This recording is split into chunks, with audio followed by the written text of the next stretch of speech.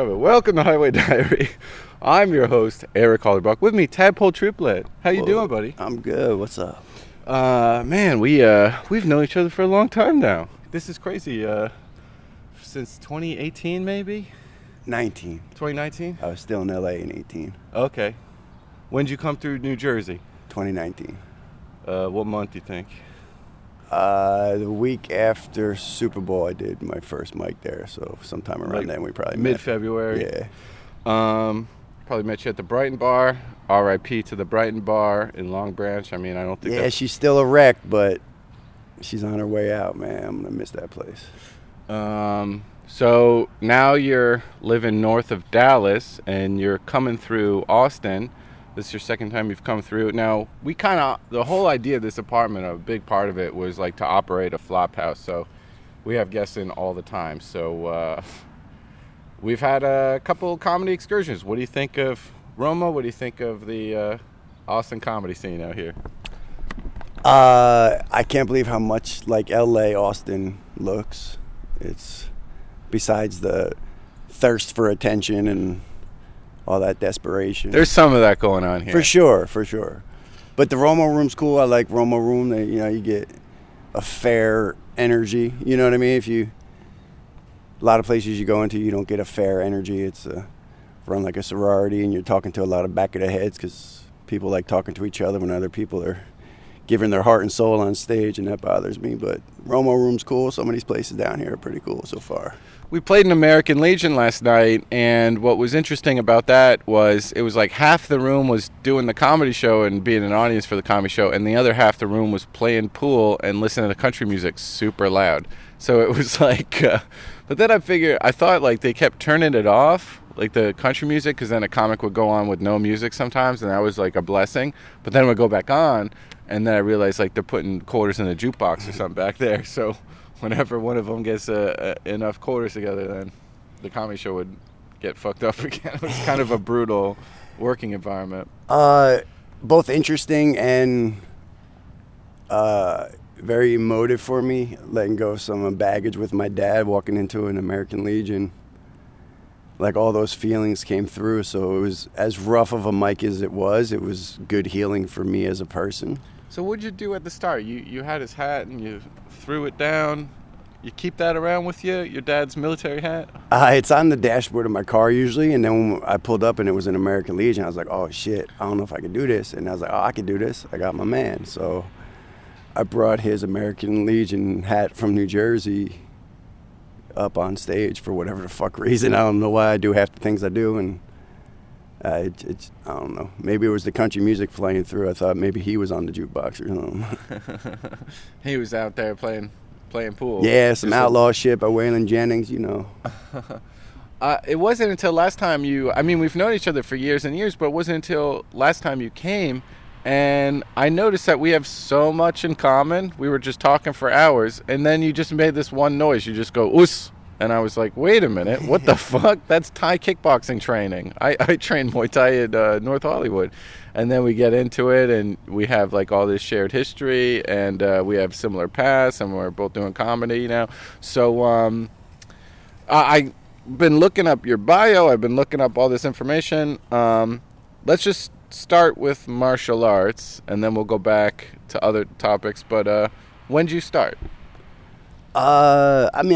I did Taekwondo as a kid, and I really got into the martial arts more when I fell in love with jiu-jitsu. I don't know, something about being able to use my intelligence, which benefited me greatly because I wasn't as strong or wasn't as athletic. You know, I'm good to very good at most things, but I'm never exceptional, but I'm always able to find what I'm a little more gooder at than the other people. And in jiu-jitsu, it was being able to use leverage and not have to overforce things. So once I was able to, because I had a bunch of injuries, so doing the more forceful arts are a lot more difficult, a lot more, energy is used up, and when you hit shit real hard, it feels good for a few minutes, but after all that banging, when you got some injuries, it takes a toll on you. So it was really falling in love with jiu-jitsu that got me linked up in my path with the martial arts. So, well, you're kind of downplaying your path with martial arts because you told me the other day. Now I'm just going to read this news report and just tell me if anything, comes to mind. But this is on the public record. Bloody Elbow reported November 10, 2011. Alistair Overeem sues his manager and Golden Glory, and Golden Glory prepares countersuit. In Overeem's suit, he claims that he was required to pay his managers 35% of his pre-tax earnings, yet they continued to fail him. The suit states that Golden Glory is withholding upward to $151,000, including his bonus for signing the UFC. The suit doesn't specify the damages he is seeking, but he is looking to the courts to break his management contract. As standard in Europe, managers are usually given anywhere between 25 and 30% of earnings. So this manager was taking 35. The Golden Glory management agreement provides free training, which they offer a full camp added to the significant amount of money. So do you have any thoughts on this issue? Many. I have many. I think, one, you don't shit on the people that got you to where you got to. That's big for me. It's like if I were to get my fucking type 5 on a fucking late night show and then be like, fuck the Brighton Bar and fuck all them people that fucking gave me some love when I was nobody and all that shit. So that part of it didn't sit right with me. But as far as the business end of it, Golden Glory offered more than any other team in the world at that point. The best managers, best training partners. There's a reason we had most of the highest ranked fighters. We had 7 of the 8 heavyweights at one point. And it's because of that team, that cohesiveness. But when you're making 50, 60, 70,000 a fight, that 20, 30% isn't as much. So when you sign a multi-million dollar deal with a UFC, that 30% looks like a bigger number. And as human beings, I think you get caught up in your feelings and you get caught up in these emojis, and money will make people do shit that wouldn't normally happen. Yeah. So go ahead. Did the UFC is just like the pimp daddy, and then they, there's other pimps out there and hoes, fighters. I mean, what are we talking about? But I think the UFC wanted to be the main pimp daddy, and so now they're offering training. They have their training centers. They have their performance institute. Was there like a pimp daddy issue, cock measuring contest between Golden Glory and UFC? For sure. I mean, I've got the smallest pecker in the bunch. I will proudly admit that, but I mean, there's room for everybody to eat, but also it's like, Coke, Pepsi, they try to get RC Cola out of the game, and like you can only have so many people at the top, and if you're running a business, you want to cock block those that can take you out of your top notch. Like, you know what I mean? You always want to be number one. I do everything in life to try and win, to try to be the best at what I do, and even in the fight game, right? You want to be the best, and the UFC was offering the greatest platform for people, and the guys who ran Fight Game were probably the only people in the world that could have competed with the UFC at the time, and the UFC knew that, so they were putting... So because the management also ran Glory Kickboxing was a rival promotion, so it was kind of like management plus promotion versus promotion, right?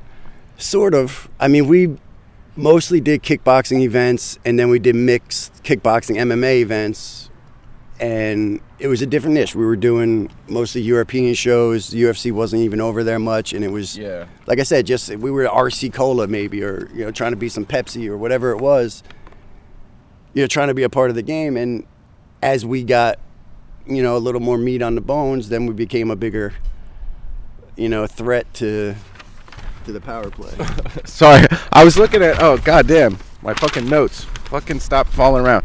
But I looked at your, from 1996 to 2002, you were a producer of World Valley Tudo, and then is United Glory a Glory events, like kickboxing events? Yeah, it was the Glory World Series. We switched the name a couple times for several different reasons, part because it went kickboxing to MMA to mixed to all this other stuff, but... Yeah.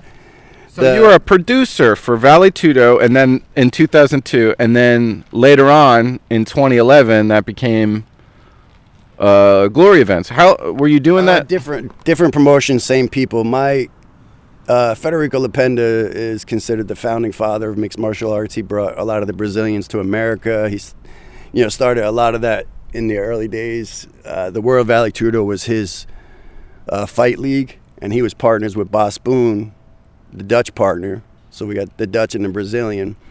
And when he did the World Valley Tudo, I didn't do the live shows. I was still in college or fucking high school or something at the time. But when I became, got into business with Federico, we started doing the DVDs for all the old events, and we just started re-releasing all of these things. The United Glory, the Glory World Series were live events. We actually did the first ever YouTube pay-per-view. We were there before the UFC, before all these other people. But I thought that was a pretty monumental achievement for Federico and Boss. So you were hanging out in L.A. Give me your time. Where'd you go to college, and then where'd you end up? Like, where were your first couple jobs? I finished school at Monmouth University in New Jersey, and 3 days later I was working for Jay Leno at The Tonight Show. 3 days? 3 days.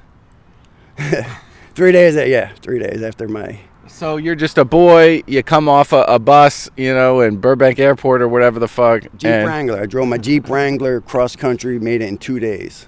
And then how did you, all the way from Monmouth County, New Jersey to Jersey Shore, motherfucker, Los Angeles, you had that grit, that tenacity, that never say die attitude. Were you phoning them? Were you faxing your resume from your Jeep while you were... how'd you land on your feet so fast?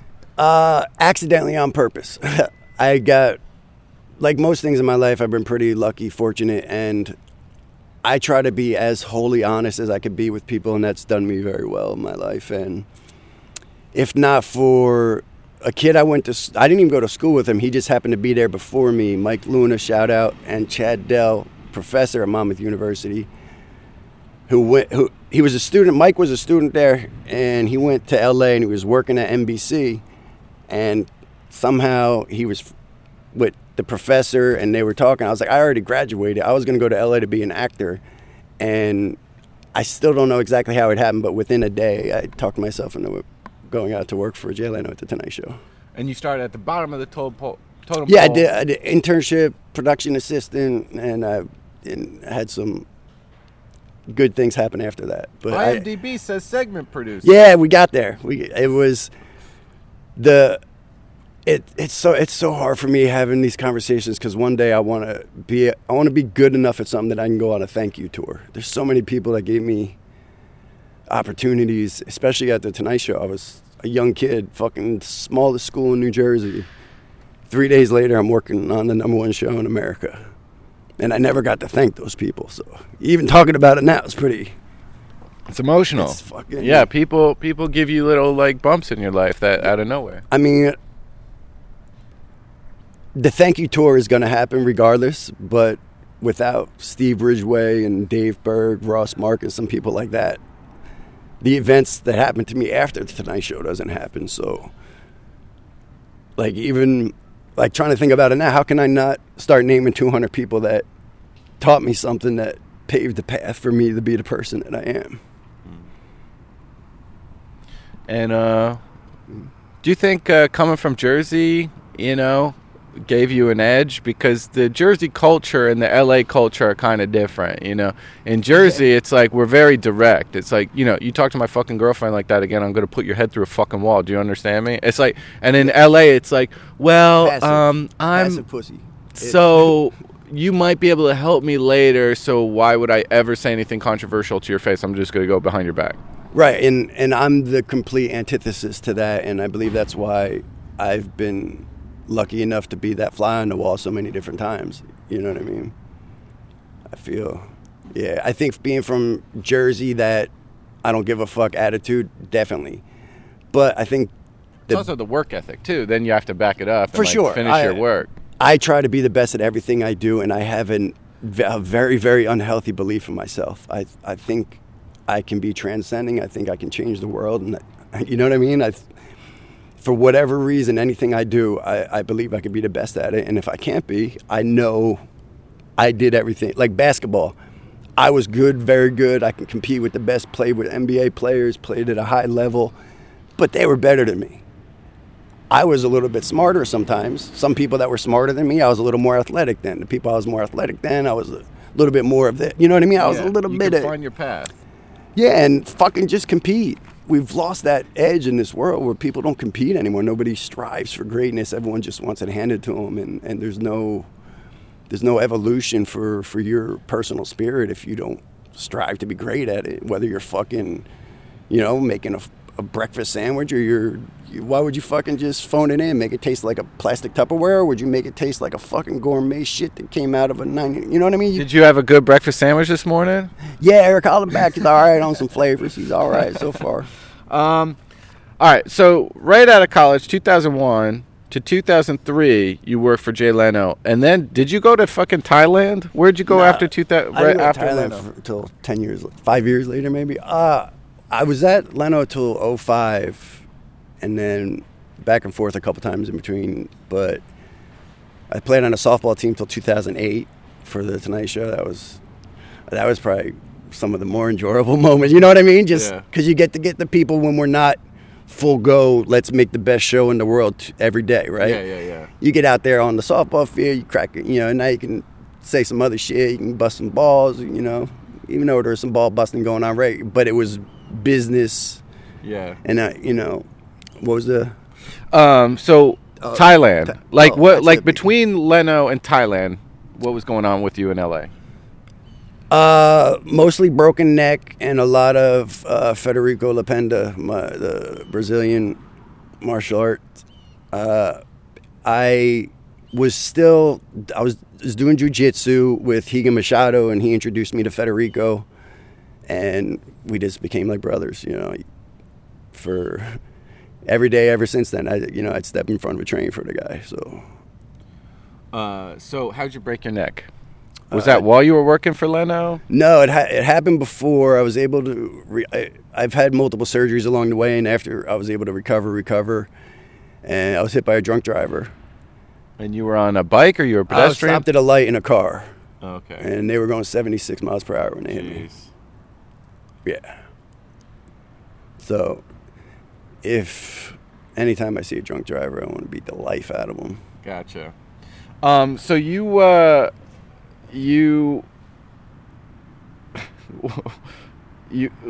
struggling with this the whole time you were working with Jay, and then you left in 2005.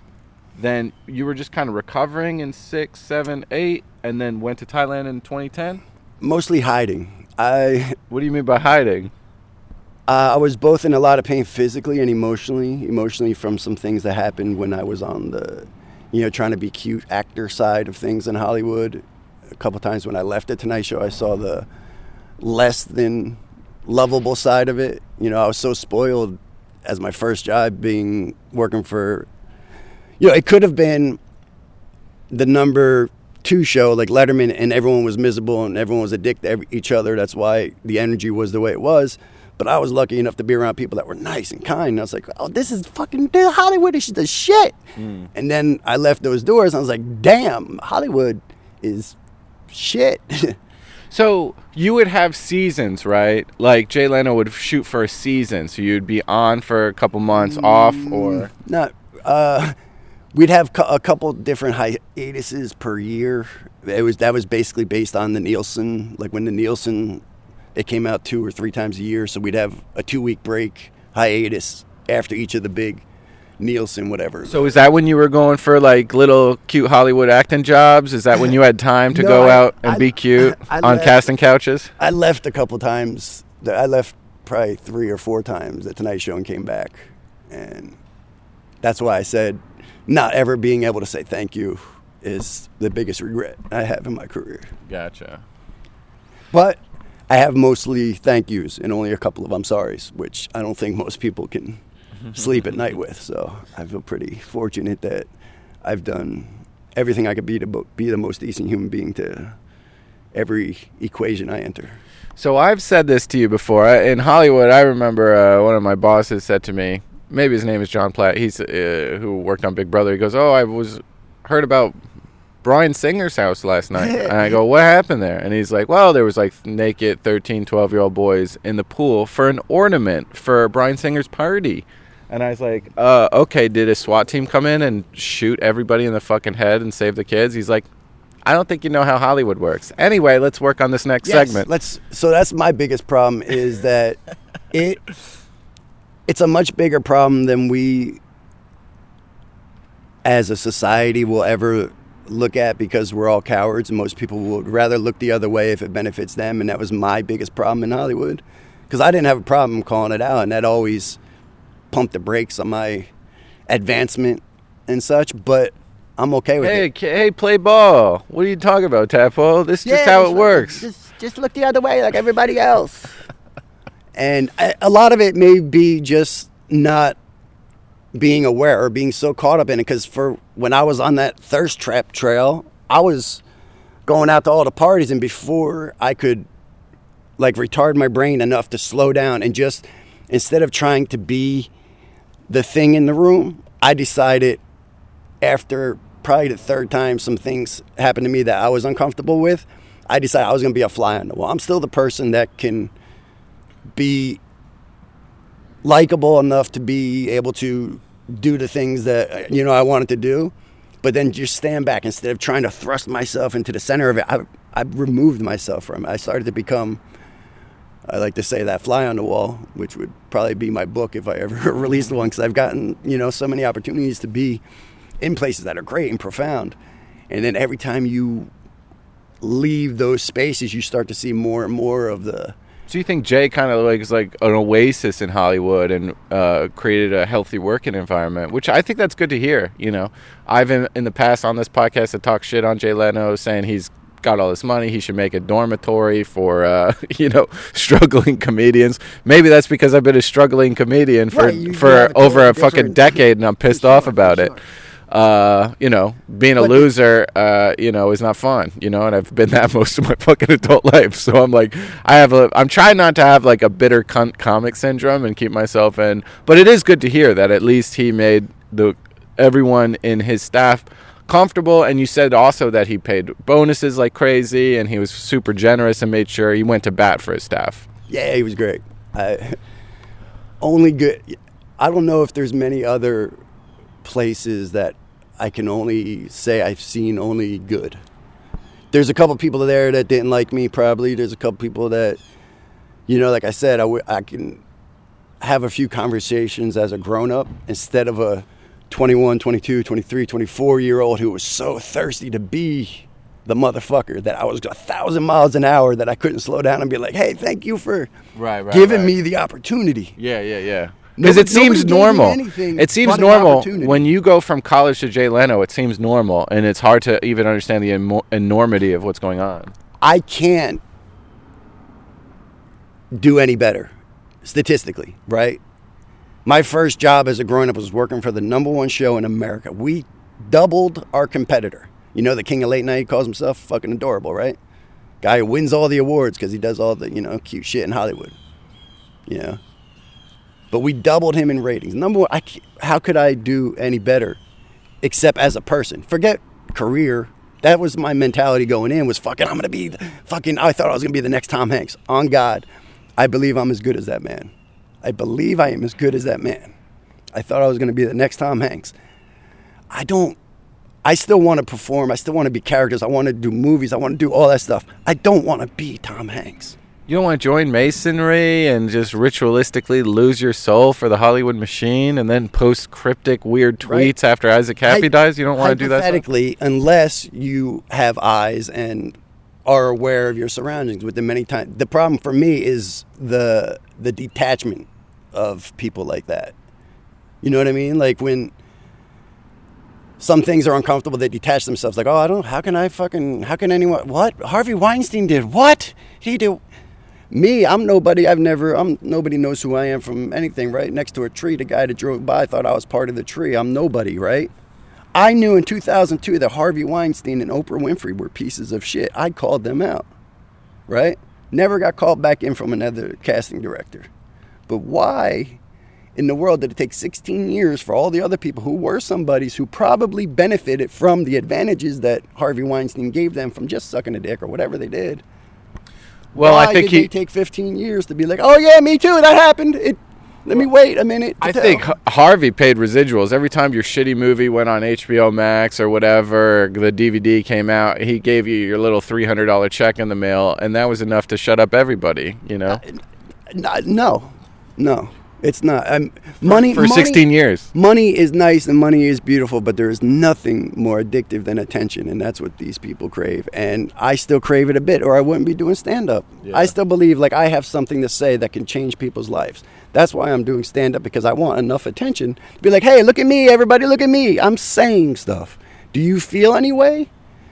But that attention it drives a lot of us, especially in Hollywood. We're fucking like, hey, I'm going to be fucking, and now I get all this nice stuff. They give us free stuff. We don't need it because we got enough money to buy our own shit, but they'll keep giving us free stuff. It feels so good. They're giving us attention. Let's do drugs. That drug's not getting us as high as this attention. How can we get more attention? Let's do things to get more attention. More drugs? Nope, that's not doing it.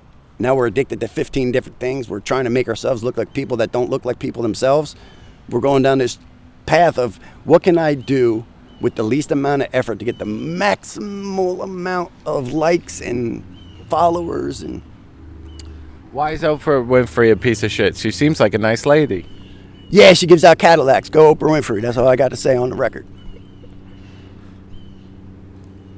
Yeah, everybody gets a Cadillac. Oprah Winfrey, woo. She's a nice lady, right? Yeah, yep. Got nice skin and everything. It's soft skin. Oh, yeah. I guess so. And you went to Thailand after you hid. Oh, yeah, you asked about that, didn't you? So you hid out. You were kind of frazzled from some of the shit that you saw outside the Jay Leno Love Boat in Burbank. You go off the Love Boat. You see creepy shit. You're hiding. You also have injuries. You have some surgeries. You go to Thailand, and then is that all? I'm sure that was all to do with Glory. Yeah. Kickboxing. I'm not going to tell you about it, but being at the Tonight Show on 9/11 was one of the most humbling and beautiful experiences of my life. Now back to Thailand. One of our fight game Golden Glory gyms is there in Pattaya, Thailand. So all of the fight camps, whenever, Alistair, Sergey Karaktanov, Semi Shields, all these people would have fights, the whole team, half the team, whatever, some of the lighter weight guys and stuff would just go, and we'd have, training camps there. And I went the second to last time I went there was to do a book with Boss Boom called The Fight Game Mafia. So Thailand was sort of my little getaway oasis. I would say more than half of my career has been done as a script or book doctor, ghostwriter. I've had a number of pen names. Probably 2 of them have been successful, but I preferred that after what I went through in Hollywood, which is sort of why you said what happened during all of these years. Me, Tadpole, disappeared. I started creating these other reasons to exist. One, because I had to survive. I had to find ways of, right? Everybody's got an idea. Everybody wants to write a book, but they can't do it. I can do it, right? Nobody cares about my ideas because I'm nobody. I don't have a whatever. So I was good at making other people's shit sound all right.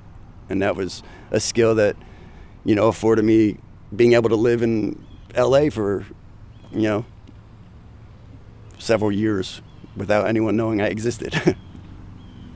You got to survive. You got to pay your rent. You got to get your overhead. Yeah, I recommend Thailand. I recommend as much travel as you could possibly do, right? We were put here on this earth to explore. Whether it's exploring our mind or the earth, the water, whatever it is, we're here to explore, not to spend days. If you want to see the Grand Canyon, don't look at it on your phone. It's not the same as if you go and look down in its vastness and see your insignificance. There's no parallel between living vicariously and doing, and it's a scary world to me where we get to this point where people are like, you know what, all of it's been explored. I don't need to see all 50 states, right? Because I've seen a map of them, so I know they're there. The people in those states couldn't possibly give me any information that makes me a better person, so I'll just get all my information from an algorithm, And I bet you those people who create those algorithms are really kind and nice people and want you to have a happy and fulfilled life.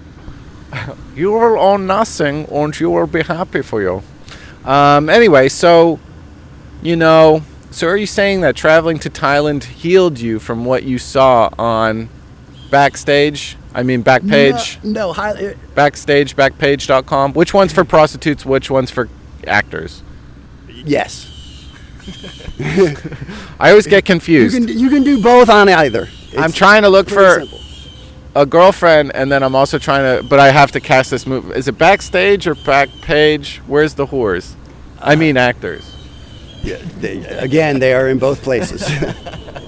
The price is a bit different, though. Isn't that weird how those two websites, Backpage was actually like, Trump got rid of it or whatever when he came in because there was so much human trafficking going on out of, good morning, brother, out of Backpage. But then Hollywood would always cast from Backstage.com. That's where you got parts in Hollywood, literally. And it's like, is this a CIA operation to tell you something, to whisper like in your ear, like, hey, this site leads to this site? You could set up one profile and just shoot it over to the other one. Hey, that's weird. Yeah. Yeah, I highly recommend. Thailand's not the place I went away to hold it. I did a lot of healing there, yes. I also did a lot of getting fucked up there, too. I broke a bunch of shit. I flipped a scooter. I broke my tibial plateau, tore my ACL, broke 3 ribs, a collarbone, and I didn't go to the hospital for 12 days because my neck pain was still worse.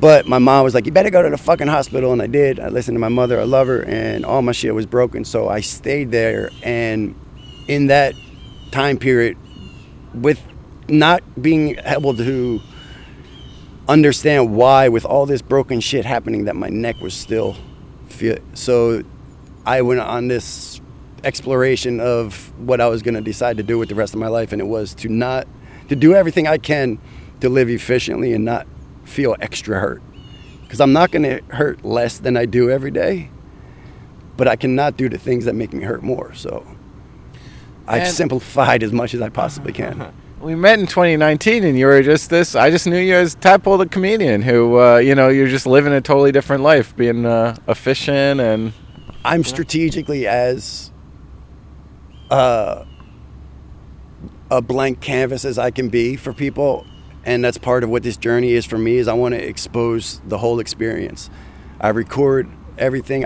Originally I was never going to repeat a joke. I just wanted to say as much as I could say about whatever I could say, and show it all, right? From the people who are facing the wrong way when it starts, to every once in a while, those people start to turn around and take notice. Like, hey, I don't have to be a dickhead and talk to my friend when someone's up here doing some shit. Why are these other people laughing? Normally, we're miserable fucks, right? We're comics. We don't want to laugh at other people's shit because we think we got the shit to say. So why not be miserable? But along this journey, if you just give the energy and you tell good jokes, people will pay attention.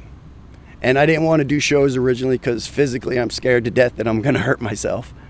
I put in all the safeguards I can. I've got my hoodie, I got a chair, I got all these extra things put in place to protect me. And you have a lot of like apparatus. You have like, your kind of like neck stabilizer. You got this and that. You're always like gearing up.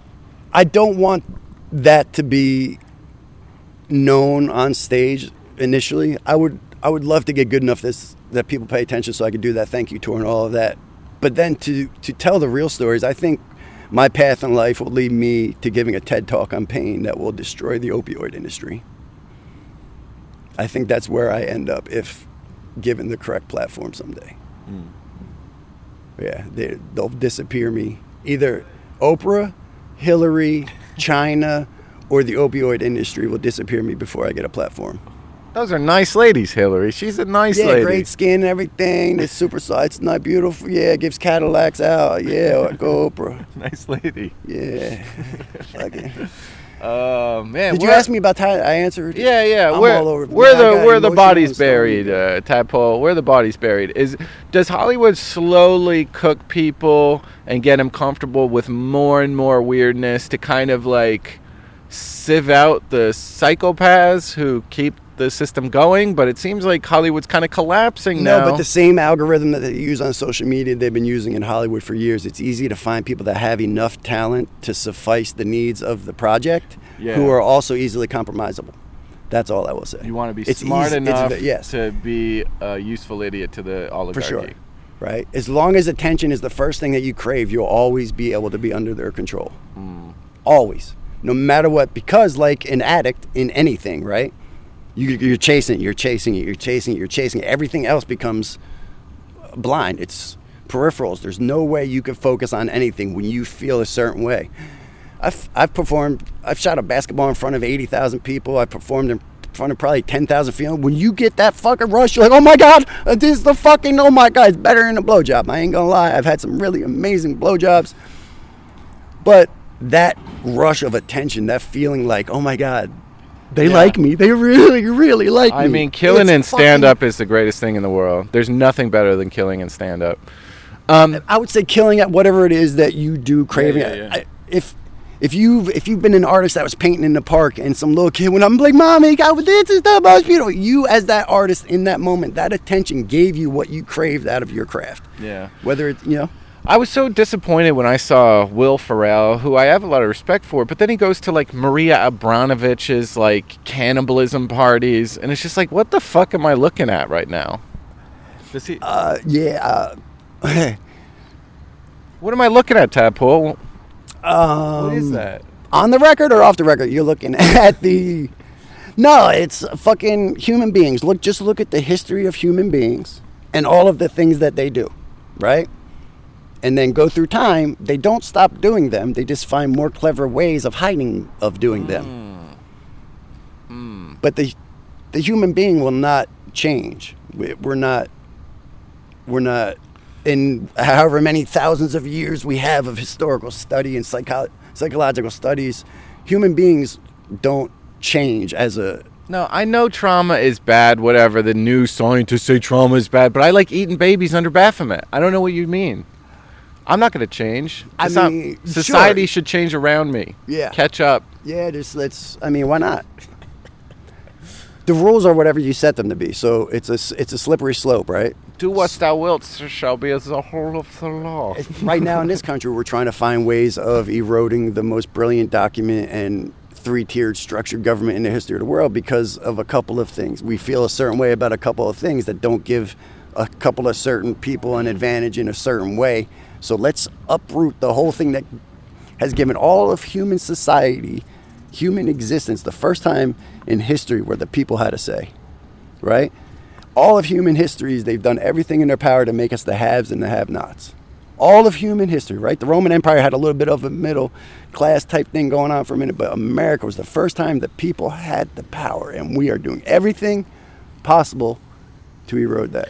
Well, when you get the money printing press, it's kind of hard to like give that over to the people, you know? Yeah, money might be the second thing to attention that is hard to get away from, right? So Alistair Overeem sued his manager for $151,000. Alistair's fucking amazing. I think he is probably at his peak the baddest man I've ever seen on the planet. He probably got checked a few too many times in training. He got knocked out a few times in fights that people were like, oh, now his chin suspect, but he can still take a punch. Anyone that gets hit by a 260-pounder like Francis on Ngannou the button is going to fucking sleep. Fat guys, for some reason, I think it's the extra amount of food that they eat, can take a punch. For real. Like, on God, I think, and that's why they started creating that little ball that you just chew on all day, because they noticed that fat people weren't getting knocked out. It's because them motherfuckers were chewing so much that they got the jaws of a pit bull. You can't knock them out, right? So that's why people are doing it. But, I got... Alistair threatened my life one time. It was some beef. We had a video game that was ahead of Angry Birds, and we were doing this big release and all this shit. And that was the same time as the drama was going on with the management. And outside of that, we're cool. You know, I just try to. You were just associated with his business manager. Right, so the UFC even. My beef is that. You don't know me like that to come at me like that, right? Go ahead, beat me up, knock me out. Woo, I got a broken neck. You're a tough guy. You beat up. What are you trying to prove by coming attacking me in the middle of thousands of people? Like, you're cool. Yeah. Just leave it there. You do business. You shouldn't have signed some shit if you didn't want to sign it. You shouldn't have been happy being groomed into being one of the greatest fighters in the world by a team that brought you along and then said, you know what? I don't need them. The UFC even put out like a mini 16-minute documentary and they dramatized him getting a phone call from the UFC because fake news. You know, fake news. They made Boss this. Boone was a pit bull. Boss Boone is an animal, probably the greatest fight manager in the history of the world because the man will not sleep until he gets his fighters what they deserve. Now he's also a pit bull in business for himself, and you know what I mean. So You got to take that. And I think between him and Federico, that's why the UFC and Dana White saw them as a threat, and they put us up against. They banned us from, not us, me. Like, you know, I'm, like I said, nobody. But when they ban your team from managing their fighters, our sponsorships as well. Yeah. Before they got rid of sponsors altogether. I just feel like the more fighters were removed. I think we had Jean-Olaf Einamo in the league at the time. Sergey was in Strike Force. They cut him or something. The more I talk to you, it's like you've lived like 4 lives, like probably 15. You've had just all these different.